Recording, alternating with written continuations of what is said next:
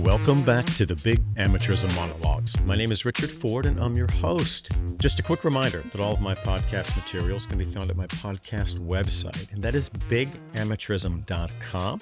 I can also be found on all the major third-party podcast directories, Apple, Stitcher, TuneIn, Spotify, all of those places. And if you'd like to reach out to me, you can shoot me an email at cagerredux@gmail.com. That's cagerredux@gmail.com. All right, today is December 28th, and I decided that I should probably get up a top 10 of 2022. I've been looking at some of the stuff that's come out in the mainstream sports media, and my top 10 is going to be different from a lot of other top 10s, including top 10s from some of our sports legal analysts who I think are looking at some of the same things I'm looking at and coming up with some different conclusions and some different priorities. And as I did last year, I'm going to start with the honorable mention category, some things that some folks think ought to be on a top 10 list, but in my judgment really aren't for a variety of reasons, and I'll explain as I go through this short list. The first honorable mention is the story that just came out recently that the NCAA had hired Massachusetts Governor Charlie Baker as the new NCAA president. And my most recent episode was on that decision, and I made the argument that this is really Mark Emmert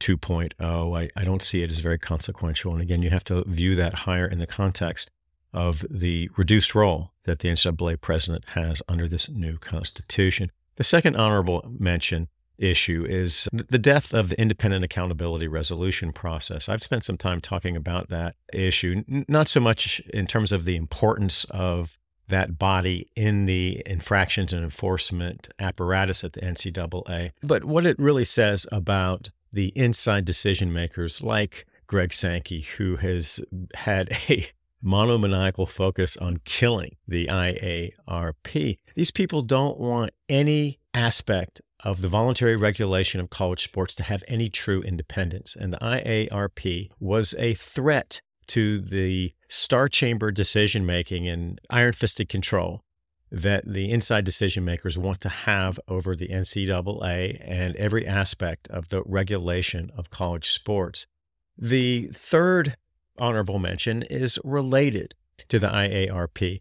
The IARP is on its way out. It only had 5 or 6 cases in its inventory to begin with. And I think all of those have been resolved except for the Kansas case. And those are all basketball related. Remember that this IARP came out of the recommendations of the Commission on College Basketball, which was looking at this quote unquote scandal in college sports. And most of that conduct today, if it were couched in terms of nil payments, would be absolutely legitimate and even desirable. But back in 2017, 2018, it was viewed as a violation of federal criminal law. And the IARP is making its mark on its way out, because in these decisions that came out this year, I'm referring to the Memphis decision. All these are basketball related. Memphis, Louisville, and Arizona. We don't have Kansas yet. And of course, NC State came out in December of 2021. But in these cases, an important theme emerged with respect to the head coach responsibility. So much of the uncertainty in how these cases are going to be handled by the IARP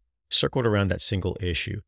And it appears to me that in reviewing those decisions, and they're lengthy and they're dense, and I haven't fly-specced each one, but I've read each one. And what jumped out to me was that the decision makers on these hearing panels concluded that so long as the institution and the program, in this case men's basketball, and the coaching staff had some kind of objective policies or practices that they could point to which showed intent to comply with NCAA rules, and the coaches got a free pass. There's no strict liability here. There's been some discussion about whether there should be in this transformation committee. I don't think that's going to happen. So the long and short of the IARP's work on that single issue is important going forward. And even though we don't have the Kansas decision yet, the precedent that's been set in the Memphis, the Louisville, and the Arizona cases makes it a certainty that Bill Self is not going to face any meaningful consequences. What this means going forward, in other infractions cases involving big-time football and big-time men's basketball and women's basketball remains to be seen, but you can bet your bottom dollar that head coaches in football, men's and women's basketball, and compliance administrators all over the Power Five landscape are going to be coming through those opinions and putting in place the very Mickey Mouse compliance processes that seem so influential with the IARP.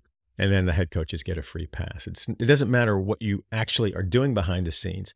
It's the policies and practices you have in place to make it look like you have a genuine commitment to compliance. So let's go to our top 10. Coming in at number 10 is the Power Five, and more particularly the SEC's takeover of the voluntary regulation of college sports through this constitutional makeover. I did a number of episodes on this constitutional makeover and also this transformation committee and what it really meant. And one of my episodes was titled Power Five Autonomy 2.0, and what this constitutional power grab was all about. And this ran through SEC interests and Greg Sankey, and you had other powerful SEC interests that were involved in this. They basically wanted to finish off what they didn't get in autonomy in 2013, 2014. And the most important piece of that was infractions and enforcement. And as I go through this top 10, rather than trying to rehash some of the substance of these issues, I'm going to refer you back in the show notes on my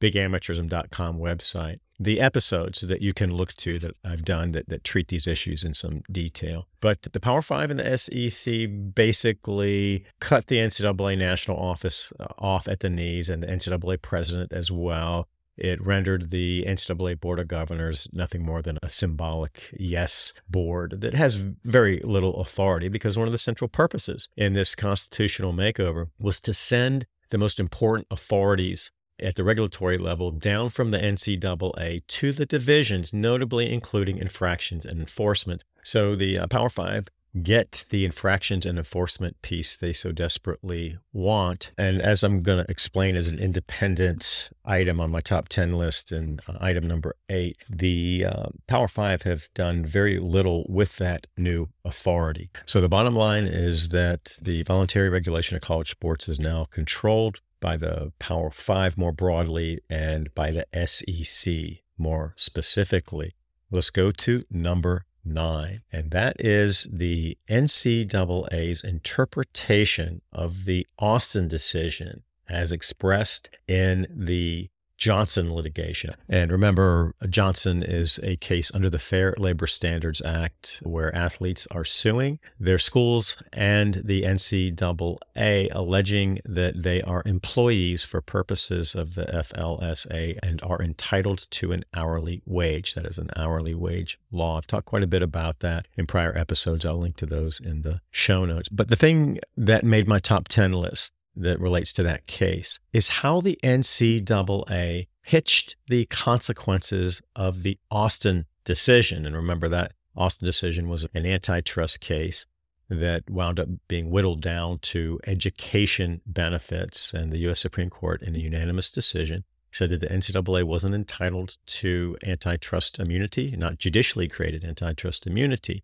that they had to comply with our nation's free competition laws, and that the NCAA's cap on education benefits violated free competition laws, and that the district court's injunction permitting a very small, not requiring, permitting a small category of education benefits was perfectly legitimate. And I think most people interpreted that case to be a body blow to the NCAA's use of amateurism to justify its compensation limits.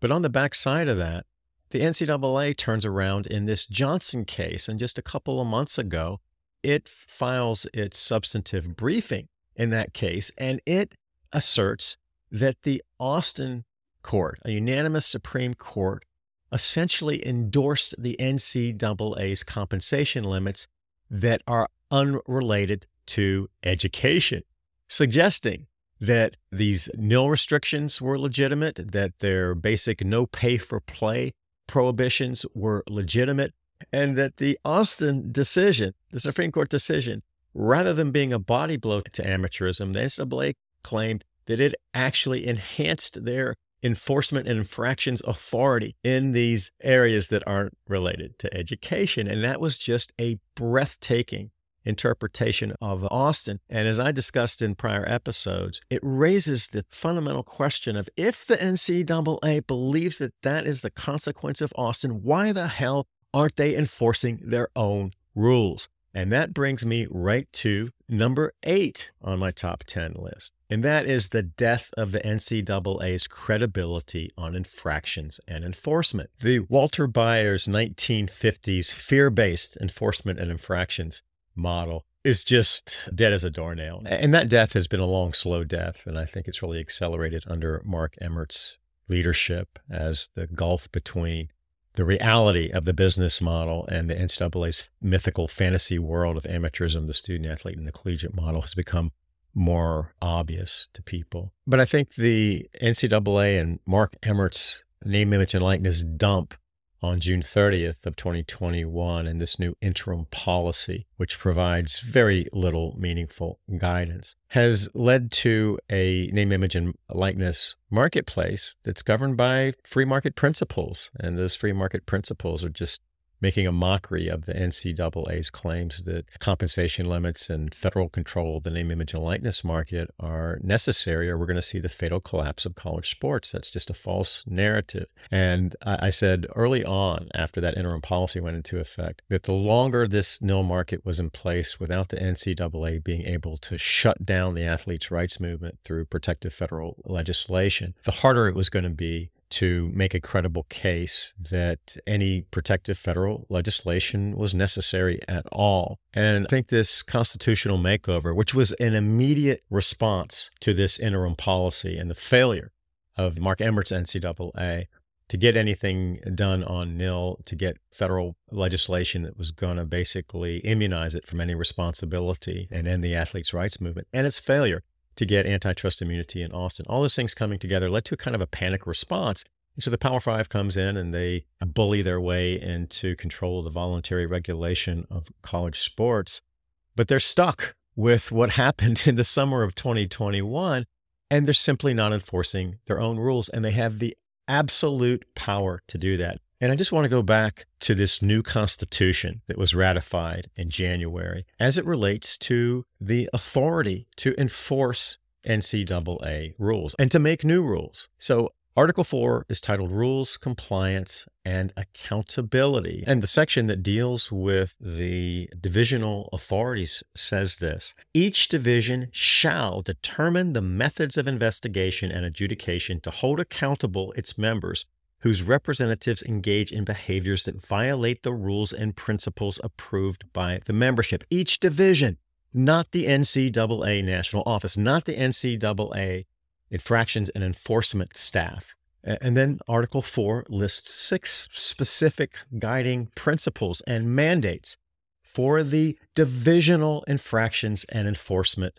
authorities and any new infractions and enforcement processes that the divisions wanted to set up. And I just want to reinforce the fact that the Power Five and the movers and shakers at the Power Five level have it within their authority now to completely disregard the NCAA infractions and enforcement process and set up their own apparatus. Division I has the absolute authority right now to step in and get any aspect of this nil marketplace that they deem objectionable under control, and they haven't done a damn thing.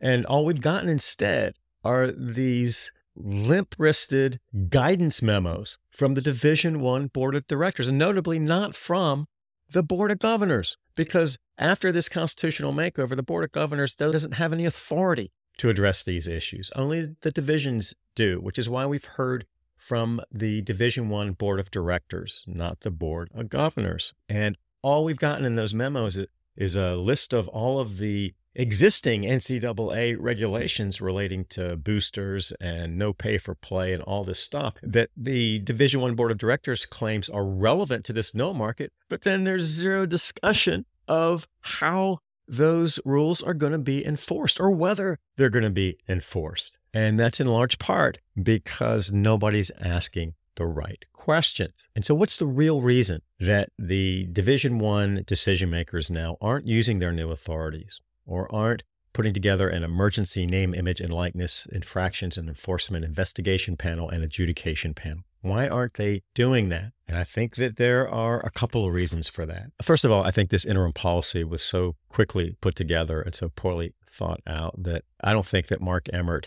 and the decision makers at that time were really thinking long term. And it also had a secondary effect that nobody's talked about, and that is that by liberalizing name, image, and likeness and intending not to enforce the name, image, and likeness restrictions of Bylaw 12.5, the NCAA and their legal team in this House suit had a way to mitigate the potential damages in that case, because the class of claimants, and that's a name, image, and likeness case. I've talked quite a bit about it. It's O'Bannon 2.0. And you have athletes claiming that their name, image, and likeness opportunities had been illegally restricted under fair competition laws, and they're seeking damages, which is really an important part of that lawsuit. And under federal antitrust laws, if you get a damage award, it's tripled. So we're talking a big number here, hundreds of millions, maybe even a billion plus damage award there. So the NCAA was trying to limit their damage and limit the size of the class of athletes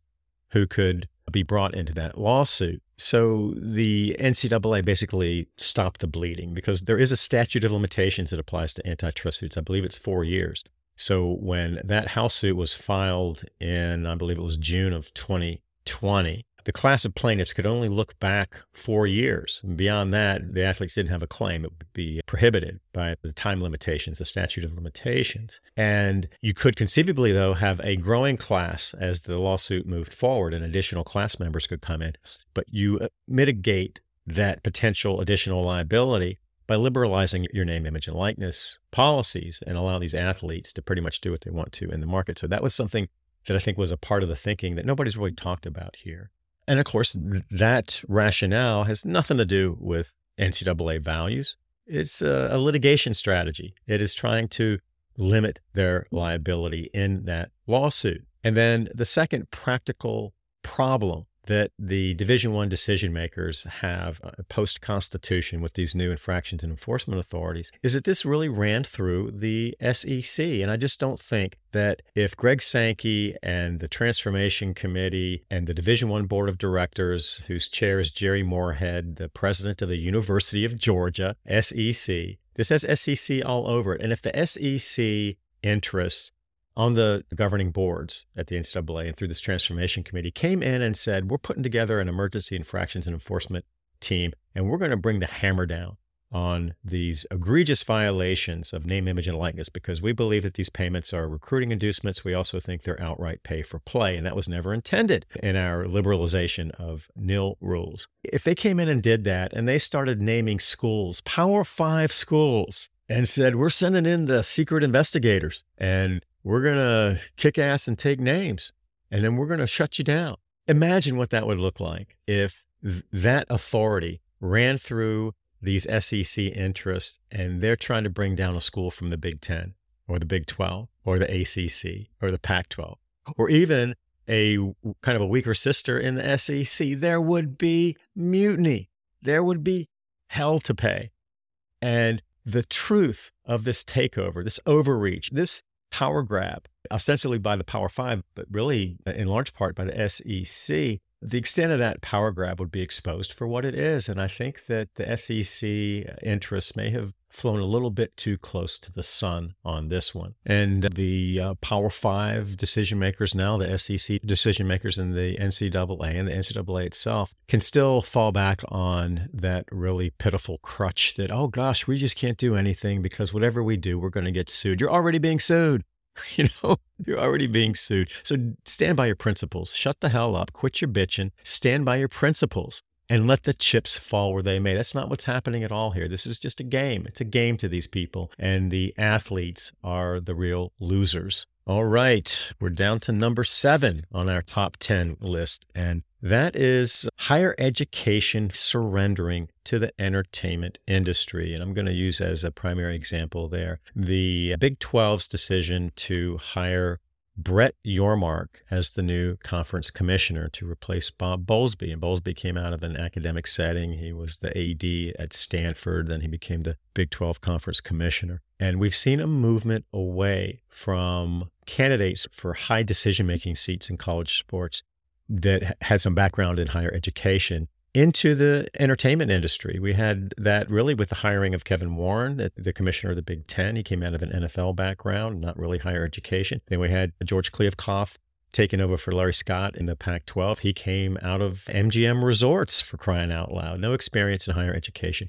Same with Yormark. Has zero experience in higher education. He is an insider of the highest order in the broader entertainment industry. And I think that this signals really the death of any pretense of drawing a connection between these key decision-making chairs and the values of higher education. I did an episode on that, and Yormark's paid off in that context in bringing together the entertainment interests to benefit the Big 12's commercial interests and their branding interests and their reputational interests and all those things. And he put together a really nice package for the Big 12. And Kevin Warren obviously did the same thing for the Big 10, that multi-billion-dollar deal with a variety of media partners that go outside of traditional linear TV broadcast media. And, it remains to be seen if the Pac-12 is going to get as much value after the Kliavkoff hire. And Kliavkoff's operating with one arm tied behind his back because he just lost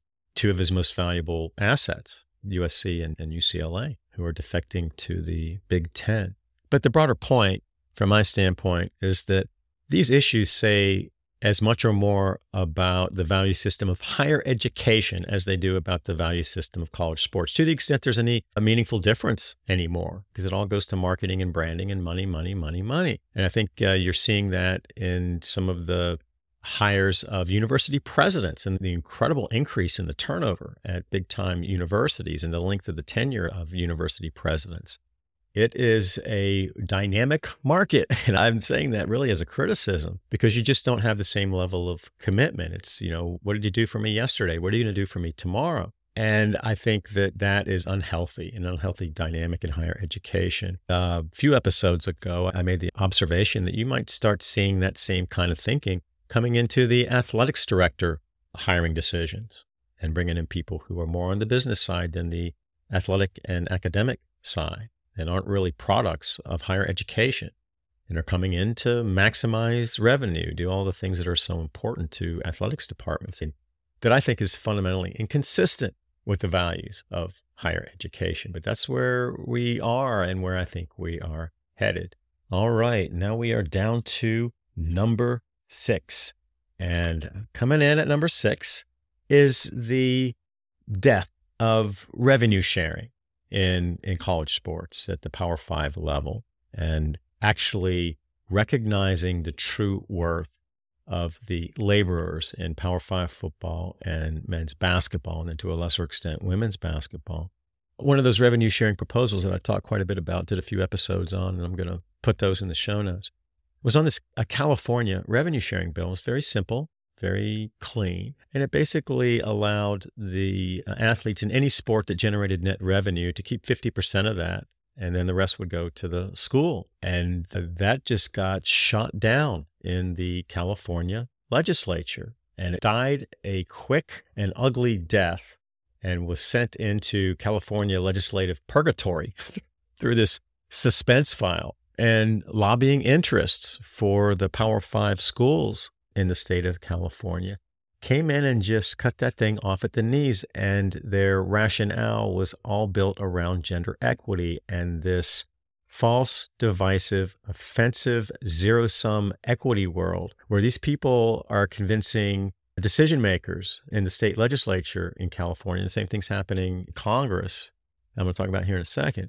But they were trying to convince these decision makers that in this zero-sum equity world, if we take some equity and give it to the athletes who actually provide all of the revenue and the value in big-time college sports, then we're stealing equity from downstream beneficiaries of that labor who are overwhelmingly white. It's a terrible, terrible argument, but it worked. because the gender equity argument is a strong immunity shield. And when you start talking gender equity, legislative decision makers dive under the nearest desk and they submit. And I think that's a terrible dynamic, and it's false. It's based on a false belief system and false narratives that are purposefully put into the discussion to divide, not to look for a solution. And then you had a very similar type of revenue sharing provision that was in the original Athletes' Bill of Rights, which came out, I think it was in late 2020, if I'm not mistaken. And that bill was re-released in August of 2022. And that's the bill sponsored by a Democrat from New Jersey, Cory Booker, a senator, and Richard Blumenthal from Connecticut, a Democrat as well. And the reason, according to Booker, that they pulled the revenue sharing component of the Athletes' Bill of Rights, which was very similar in how it operated to this California bill, was that they were getting pressure from gender equity interests. And they believed that it was becoming an issue of political viability, and that the revenue sharing component simply wasn't going to be politically viable when it was set against, at a public relations level and a lobbying level, gender equity interests. And again, it's just a false divisive argument, but it won the day, and that revenue sharing component is gone, and I don't see it coming back. And when I discussed the federal bill, the Athletes' Bill of Rights, and Cory Booker's justification for pulling that revenue sharing component, one of the points I made was that Booker was basically bidding against himself in these legislative proposals in the Senate, and that by pulling the revenue sharing component, he was basically eliminating even a discussion on the merits of revenue sharing. So these lobbying interests have been so aggressive and so effective in using gender equity as a blunt force instrument to avoid even a conversation about these issues. And boy, that's a problem. That's not the way things are supposed to work in the United States of America. And the other thing that the death of revenue sharing means, I think, as a practical matter, is that those bills, the California bill and the Athletes' Bill of Rights, weren't going to confer upon the revenue athletes employee status. So if we can't even get to revenue sharing, how the hell are we going to get to an employee status? And I also think that the death of revenue sharing is influenced by this propagandized belief that the in-system beneficiaries have put out into the public consciousness that now that athletes have name, image, and likeness, they don't need anything else. I call it the nil wall, and it's really misleading because it assumes that the name, image, and likeness market is going to solve all of the inequities in college sports and all of the issues in college sports. And it is just one tiny slice of the overall interest that athletes have in a complete overhaul of the relationship between the athletes and the institutional beneficiaries. All right, number 5, I want to talk about the structural changes to Power 5 football. And there were 2 major events that occurred this year that I think are really important.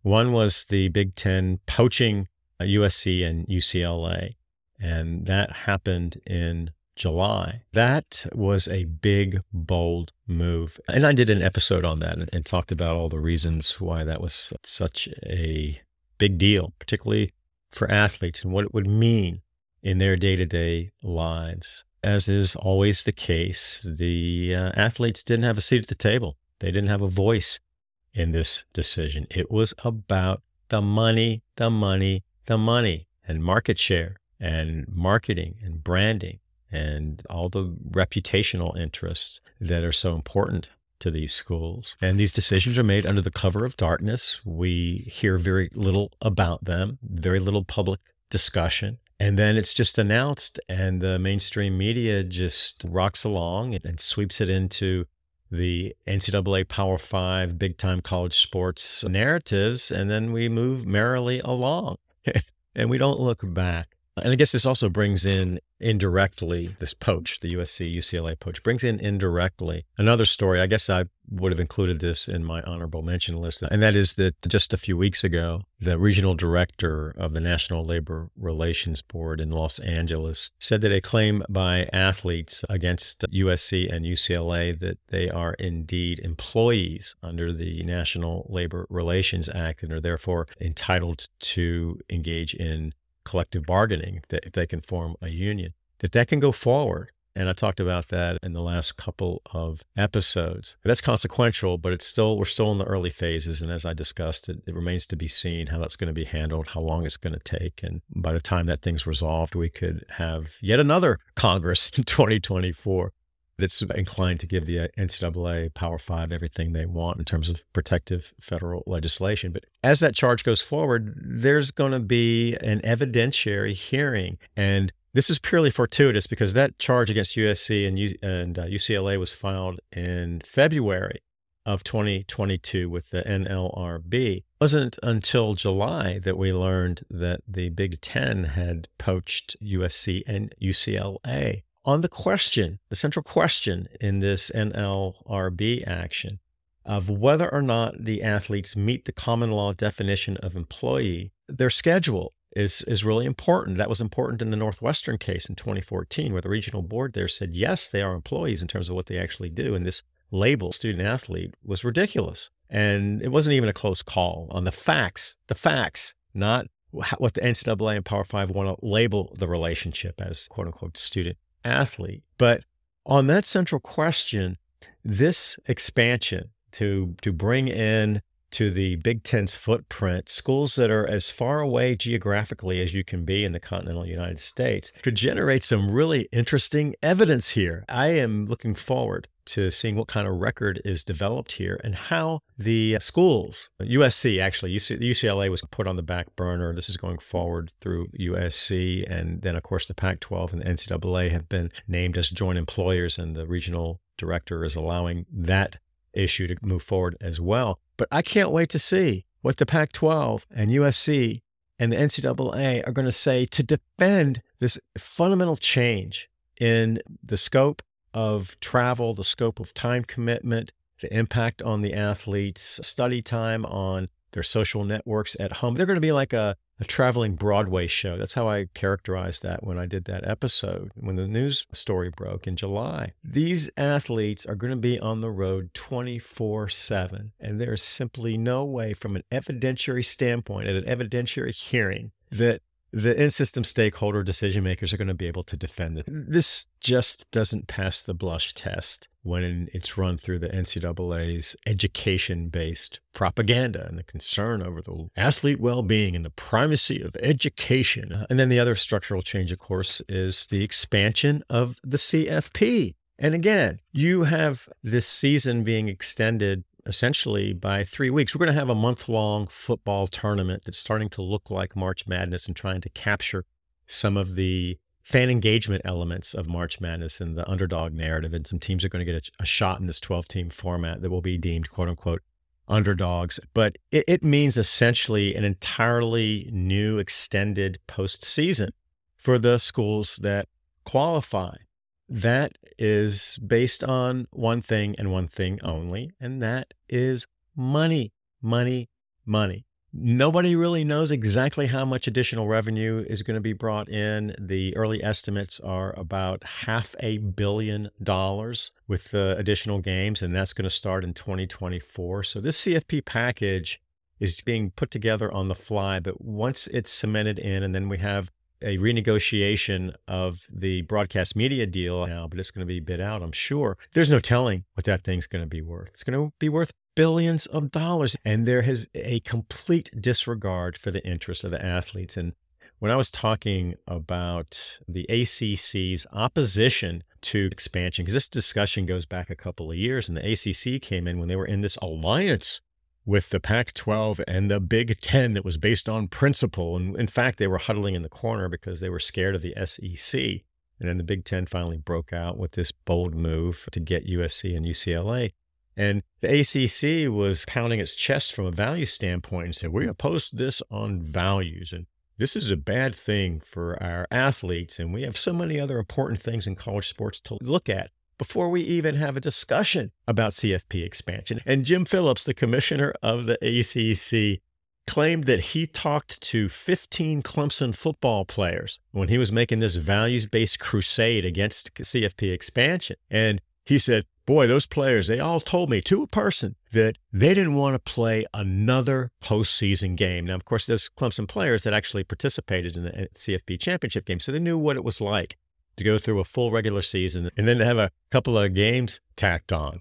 All those values just got flushed down the memory hole when that ACC Pac-12 Big Ten alliance fell apart and the ACC standing there naked as a very vulnerable conference with a contract, an unfavorable contract that locks them in through 2036 with ESPN.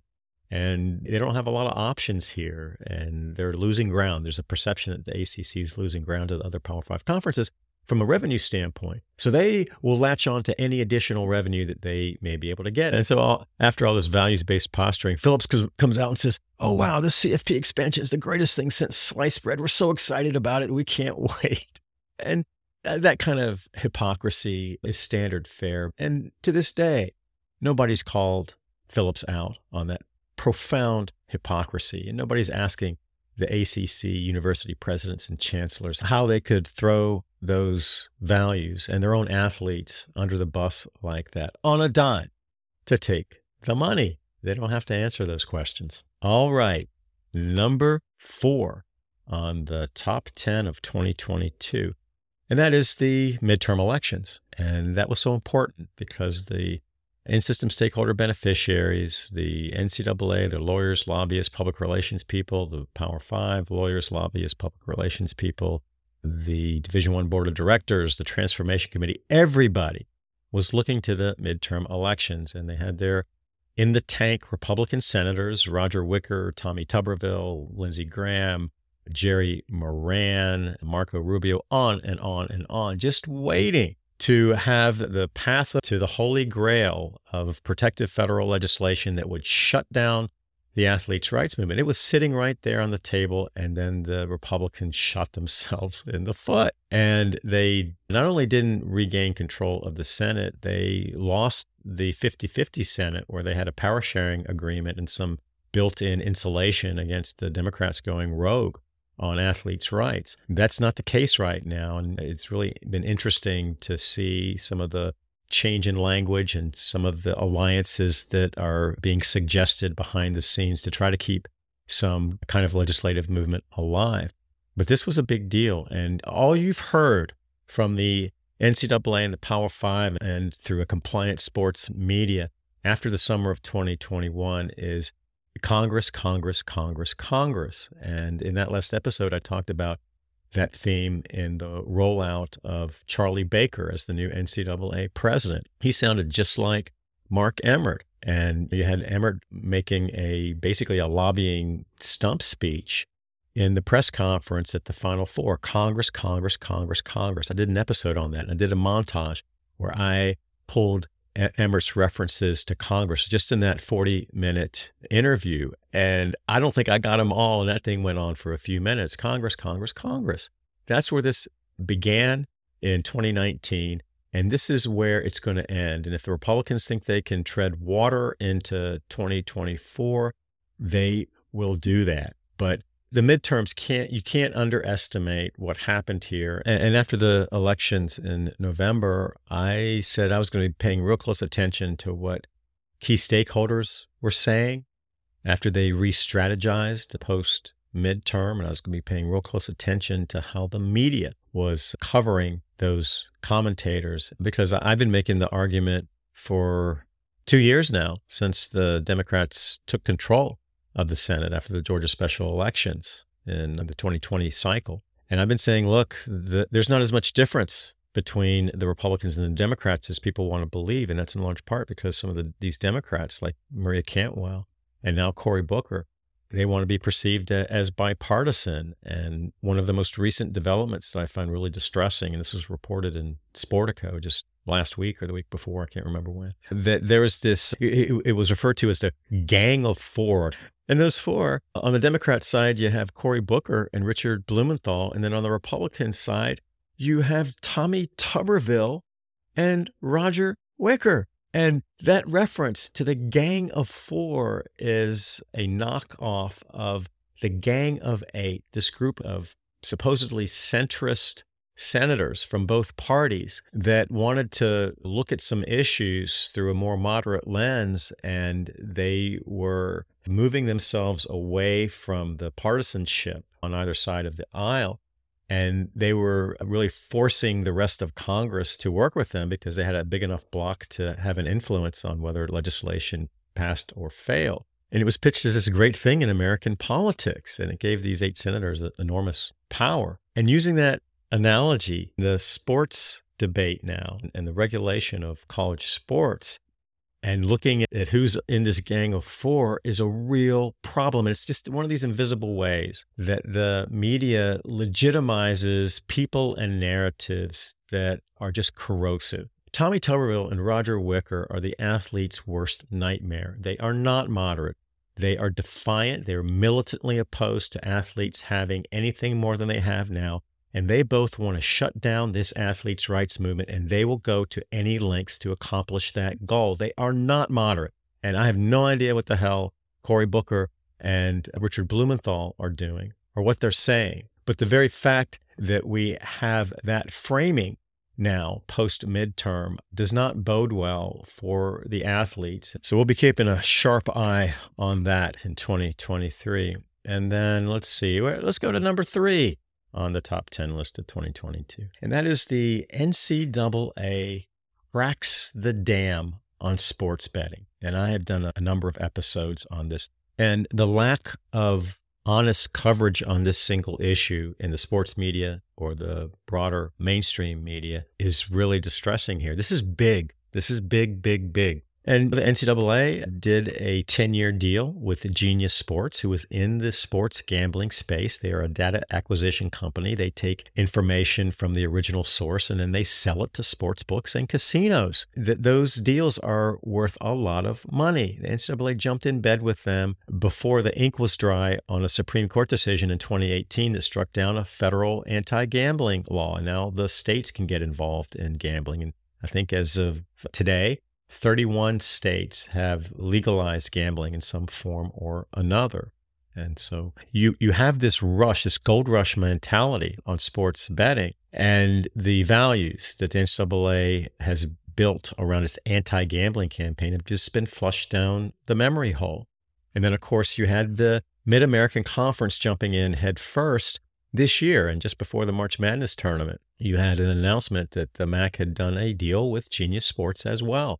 And this was a deal for athlete information, including biometric information on the performance of the athletes' bodies. And we don't know the terms of those contracts. And there's been very, very little coverage. There's only one reporter, Eben Novy-Williams from Sportico, who even covered the MAC deal. And it was very cursory. And I believe his coverage was neutral to favorable towards the normalization of college sports betting. But that's what this is. We're in the initial phases of the normalization process. And it's just a matter of time before conferences like the Big Ten and the SEC are doing deals with gambling companies for hundreds of millions of dollars. It could be even higher than that as the sports betting market matures and it becomes more lucrative. And the athletes don't have a seat at the table. They have zero voice in how their personal information is being sold to the gambling industry. And the sports media has just refused to look at that issue because they're so in bed with the powerful in-system stakeholder beneficiaries. And a lot of the main sports media outlets like ESPN and Sports Illustrated are already up to their eyeballs in sports betting. And you go to their websites and you're just assaulted with sports betting content and material and invitations to bet and all that stuff. And then just in the last month, there was a really important expose series by the New York Times on the influence peddlers in big gambling who have gone to state legislatures to try to strong arm them into passing laws that are favorable to sports betting, permitting sports betting, and then having laws that really can be as liberal as possible to allow the gambling interest to operate with more freedom in those states. But it was a really important expose, and it focused on how dirty the lobbying campaign was. And when you read some of the anecdotal snippets of what these lobbyists were doing on behalf of big gambling, it's just stomach turning. They also did a piece as part of this expose on how sports betting interests have infiltrated college campuses. And there are a handful of Power 5 schools that have done deals with sports gambling companies, and they have brought those companies on campus to entice students to bet. And they talk about the Michigan State, LSU, Colorado, Syracuse. I think there was another school that may have been involved as well. But it was just really distressing to see how quickly these institutions were to basically poison their campuses with sports betting and to create incentives for students to get hooked. You get hooked on betting, and then you bring betting into the college sports environment through this normalization process. And then you basically have addicted fans. They call it fan engagement. No, fan engagement to get more asses in the seats. And we're going to do it by getting these people addicted to sports betting. And another component of that expose that was so important on this institution-specific connection to the gambling industry is that a lot of these decisions are made under the cover of darkness. And there are people on campus, decision makers on the academic side, who don't even know these deals exist because they're not subject to public records requests. These deals have been very cleverly disguised, and they, so far, have not been produced through public records requests, and the institutions are fighting it. And I think it's really bad when you have important decision makers and stakeholders on campus being surprised to learn that their institution is in bed with the gambling industry. It's having a direct negative impact on students. And you have that same lack of transparency when it comes to coaching contracts, shoe and apparel contracts, these contracts with these branding and marketing firms, and now with the name, image, and likeness industry and the connections between the university interests and these outside nil companies. It's all off the books. And one of the things that I think really needs to be a priority for athletes' rights in 2023 is transparency. And when I go through the federal bills that have been on the table and you look at how they have treated the transparency issue, there's been a movement since 2020 when the first bill was proposed by Marco Rubio in June of 2020, which was a train wreck for the athletes. But since then, there has been a movement away from transparency and any federal mandate that would force schools who are in deals like this, who are in business relationships like this, to cough up the documents, cough up the decision-making process, cough up the facts and the rationale for their decision. We're moving away from that in this discussion, and I think that's a real problem. So now let's go to number 2 on the top 10 of 2022, and that is the historic explosion in the amount of money invested in sports at all levels. And of course, that includes college sports. Sports Illustrated in an end-of-the-year article was trying to capture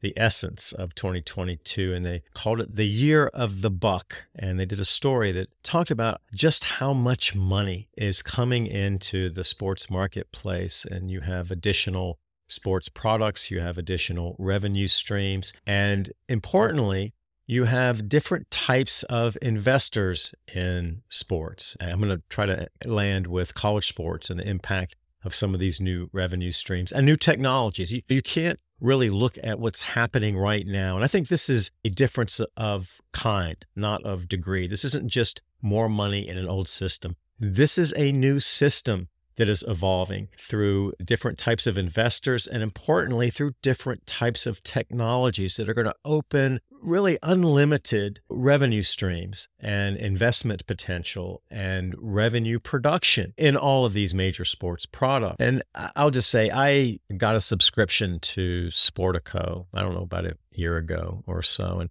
Sportico launched in 2020. It's a very young product. And as the name of the company suggests, it focuses on the business of big-time sports worldwide, all sports. And obviously, it does a lot of discussion about college sports because it's such an important part of the overall sports marketplace. And it's been really interesting to see, just in the period that I've been reading Sportico, how many new issues pop up when it comes to exploiting revenue streams, finding new revenue streams, looking at new and innovative and creative ways to acquire money and the different types of investments that are coming in and the different types of investors that are getting involved in sports. And one of the overarching themes about the value of sports as a product is live sports. I talked about this in the second episode of this podcast. This is my 142nd episode, coming up on 2 years with the podcast. And in that episode, I talked about the unique value of truly live programming. And sports is the last frontier for live programming. And consumers simply can't get enough of it. But in looking at the evolution of these articles in Sportico, it's almost overwhelming. And it's almost impossible to keep up with because the volume of money is expanding exponentially. And the ways that it's coming into the system is different. And the technologies that are driving new revenue streams are becoming frighteningly efficient. And there's a big brother component to how I see the evolving sports marketplace and the use of technologies that will have machines thinking for us and providing content almost in real time to suit our individualized consumer needs and our increasingly short attention spans. But let me just go through a list of some of the things that just pop out to me in looking back on 2022 and how important this shift in the marketplace is and in the overall value of the marketplace. I went to Sportico's About page, and it's very brief. They're a Penske media company. I think Penske owns Rolling Stone, that kind of thing. They have some interesting holdings, and I like Sportico. And Sportico is a very good resource for what's happening in sports, and it's a good way for me to identify themes that keep coming up again and again, and how Sportico as a media outlet, because they're also offering editorial, they're offering commentary. They're trying to frame some of this business activity in a values-based kind of market analysis and the values of the market participants. But their bread and butter increasingly are these really complex new sports investments and investors and products. But here's what they say. They say that launched in June of 2020, Sportico is the default resource for professionals seeking the latest and highest quality news and information in the $500 billion worldwide sports industry. With a robust digital platform, newsletters, and events, Sportico delivers breaking headlines and analysis, championing the innovation and creativity that will change not only the business of sports, but the world. That's a bold statement right there. But they're looking at this overall sports marketplace worldwide at $500 billion. And I don't know how people come up with those numbers. I hear that number. I hear that $500 billion number. And I think about the numbers that are tossed around in terms of the overall value of the college sports marketplace. And there have been estimates from 10 to 15 to 20 billion. And I have no idea how numbers like that are arrived at. And when you look at the sheer volume of market activity and the innovation that's going into sports broadcasting and the new revenue streams, I think it's almost impossible to put a number on it, but I think you should err on the side of a higher number, because I think that the overall value and the true revenue streams that are running through college sports and are being built around college sports right now are understated. And I don't think that we are really accounting for that in this grand discussion about the relationship between the laborers on the one hand and then the beneficiaries of that labor. And when the NCAA and Power 5 and a compliant sports media talk about what the athletes have,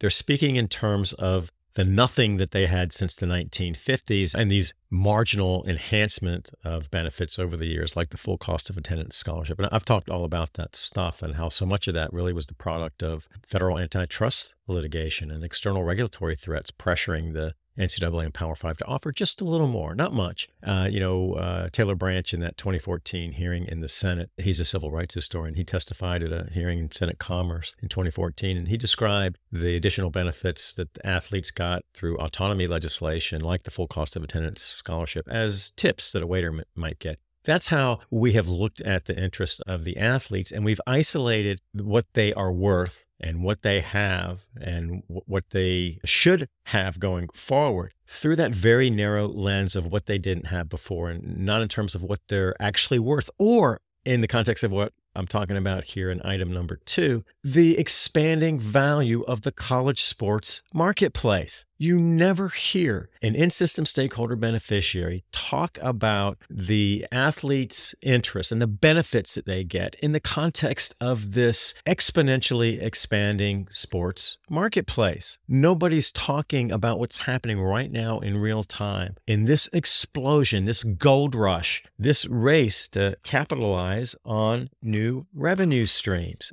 And I think when you look at just this crazy increase in the amount of money in the system, it really points out the unfairness of what the NCAA and Power 5 are trying to do right now to get a bill from Congress that will forever cement in the limits on compensation. So you have this market that is changing in fundamental ways and growing in just breathtaking ways and at a breathtaking pace. Yet the NCAA and Power 5 are saying, we're not going to look at the interests and rights the athletes might have in these new products, these new revenue streams, the new intellectual property that's being developed around college sports. We're going to cement in these limits now forever. And when you look at what's happening in the market right now, that makes these compensation limits even more unfair, even more indefensible, even more unconscionable, because we can't predict right now what this college sports marketplace is going to be in 5 years or 10 years. But those compensation limits, once they're fixed in, they are there for good.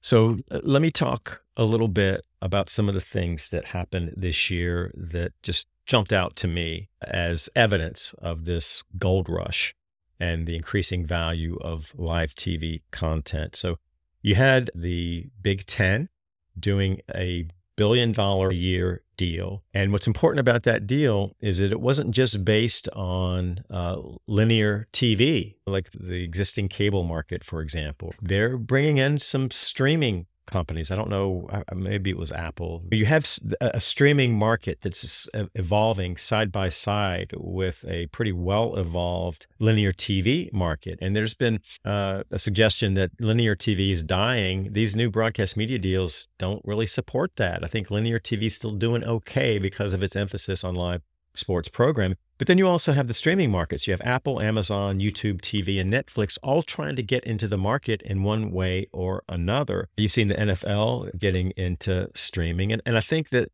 those companies are deciding whether they want to jump in head first or whether they just want to stick their big toe in the water. Netflix, I think, was looking at some sports products and they pulled back. They just don't think they're ready for that in their business model. But that's an important burgeoning market.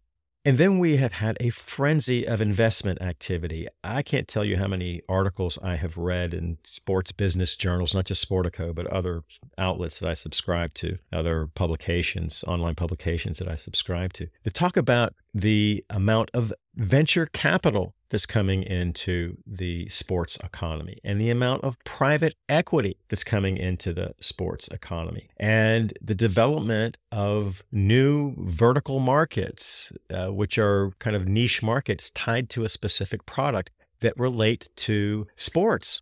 And some of them are targeting college sports. And a good example of that is the generative artificial intelligence market. And there's a company, I think it's called WSC, associated with Google, that is starting to partner with the purported owners of the intellectual property in college sports to use generative AI, which is content creating artificial intelligence. And there are a lot of programs out there, like a lot of text editing software now is done by artificial intelligence. And I use some of that stuff and it's interesting and there's some blind spots there, but it is evolving and evolving quickly. And so this generative AI can take suggestions and then literally generate content, written content. Now they're moving into imaging. And what this WSC company wants to do, and what I think where this market is headed, is that they are going to be able to custom develop generative artificial intelligence content to micro markets or even to individuals. This is custom designed content to appeal to the individualized interests of sports fans. And so you're following a particular player and you want as much information as you can get about that player. This AI can be constantly searching to try to get immediate and almost in real time content delivered to you so you can know what your favorite player is doing. And the potential for that is unlimited. And if the intellectual property of athletes is being used in that way, in that really specialized, focused way, and those revenue streams just go on steroids. The obvious question from a market standpoint and also from a fairness standpoint is, what do the athletes get from that? That use of their intellectual property. And the honest answer is whatever the NCAA, the Power Five, and the institutions decide to allow the athletes to get from that kind of revenue stream and new technology. Because if they get these 3 federal protections and immunities that they've been seeking that would shut down any pathway for athletes to use federal courts or state legislatures or administrative agencies to pursue their legal rights, then they're at the mercy of people who are untouchable and can do whatever they want to with that intellectual property without fear of any legal liability. And earlier in the episode, I talked about the shrinking attention spans of fans and consumers and how the beneficiaries in the marketplace are going to go about capturing fan engagement. And the market's changing rapidly. The consumer base is younger and younger, and their expectations and their relationship to live sports programming are much different. And it's going to be a much more competitive attention marketplace for these new technologies and the broadcast media outlets and the streaming services. They have to find new ways to hold the attention of younger viewers. That's going to be with more focused content, shorter form content. And we may get to a point, some commentators have suggested this, where the goal isn't to try to bring fans in to watch an entire game, just bring them in long enough to sell them all these ancillary bells and whistles in real time, whether it's sports betting or whether it's this individualized content, whatever it takes to keep the eyeballs on the product long enough to sell the advertising and to get the data and to keep the gravy train moving. I think that's where we're headed. And that's an entirely new and different market. So what we're doing right now is we're going to fix the athletes' rights in really a 1950s business model while we're moving into a new frontier in our relationship to technology and the relationship between fans and the sports that they follow. And I'm going to land with my number 1 of 2022. And guess what? It is the same number 1 that I had in 2021. And it is the games go on. The games go on. In all of this fear-mongering, and it has just reached a crescendo with the response to the new name, image, and likeness market. The sky is falling. The fatal collapse of college sports. When you listen to Tommy Tuberville or Roger Wicker or Nick Saban or Greg Sankey, or pick your in-system spokesperson who's benefiting from the status quo, the sky is always falling. And this time it's real. This time it's really going to happen. And decision makers respond to that. Talked about that in this rollout of Charlie Baker as the new NCAA president. And what Charlie Baker and Linda Livingstone did in that rollout was to pit the interests of revenue-producing African-American laborers in big-time football and big-time men's basketball against the interests of an army of white stakeholders, ranging from downstream beneficiaries of football and men's basketball labor in Olympic and non-revenue and women's sports, to sports fans, to alumni. And the suggestion, of course, is that the NCAA and the Power Five, if they don't get these federal protections and immunities that would shut down the athletes' rights movement, then sports as we know them will come to a fatal collapse. And you say, why are they still making that argument? They've been making it for decades, and it hasn't come to pass. The reason is that it still has value, and I think that's evidenced by what happened with the California Revenue Sharing Bill and the Athletes' Bill of Rights revenue sharing component. You just make those arguments, you predict that the sky's going to fall and the primary victims are going to be women and non-revenue athletes, then you get decision makers scared. And when you get them scared, they do what you want them to do. And that same templates being applied to this new transfer market. We're not looking at data. We're not looking at data in either of those markets. Instead, we are responding to sophisticated, well-coordinated, 24/7 fear-mongering campaigns from people who are benefiting from the status quo. And those fear-mongering narratives are offered in the face of a tidal wave of evidence that not only has college sports not come to a fatal collapse with the liberalization of compensation limits or transfer rules, but we are in a historic bull market that is unstoppable. It's a juggernaut, paying revenue-producing athletes in football and basketball the fair value of their labor. It doesn't even rise to the level of pocket change in a $500 billion a year worldwide sports marketplace. All right, so with that, I'm going to wrap this thing up and wish you all a Happy New Year, safe and Happy New Year. And I want to thank you for joining. It's always an honor and a privilege to have you. And I hope to have you back for the next episode of the Big Amateurism Monologues. Take care.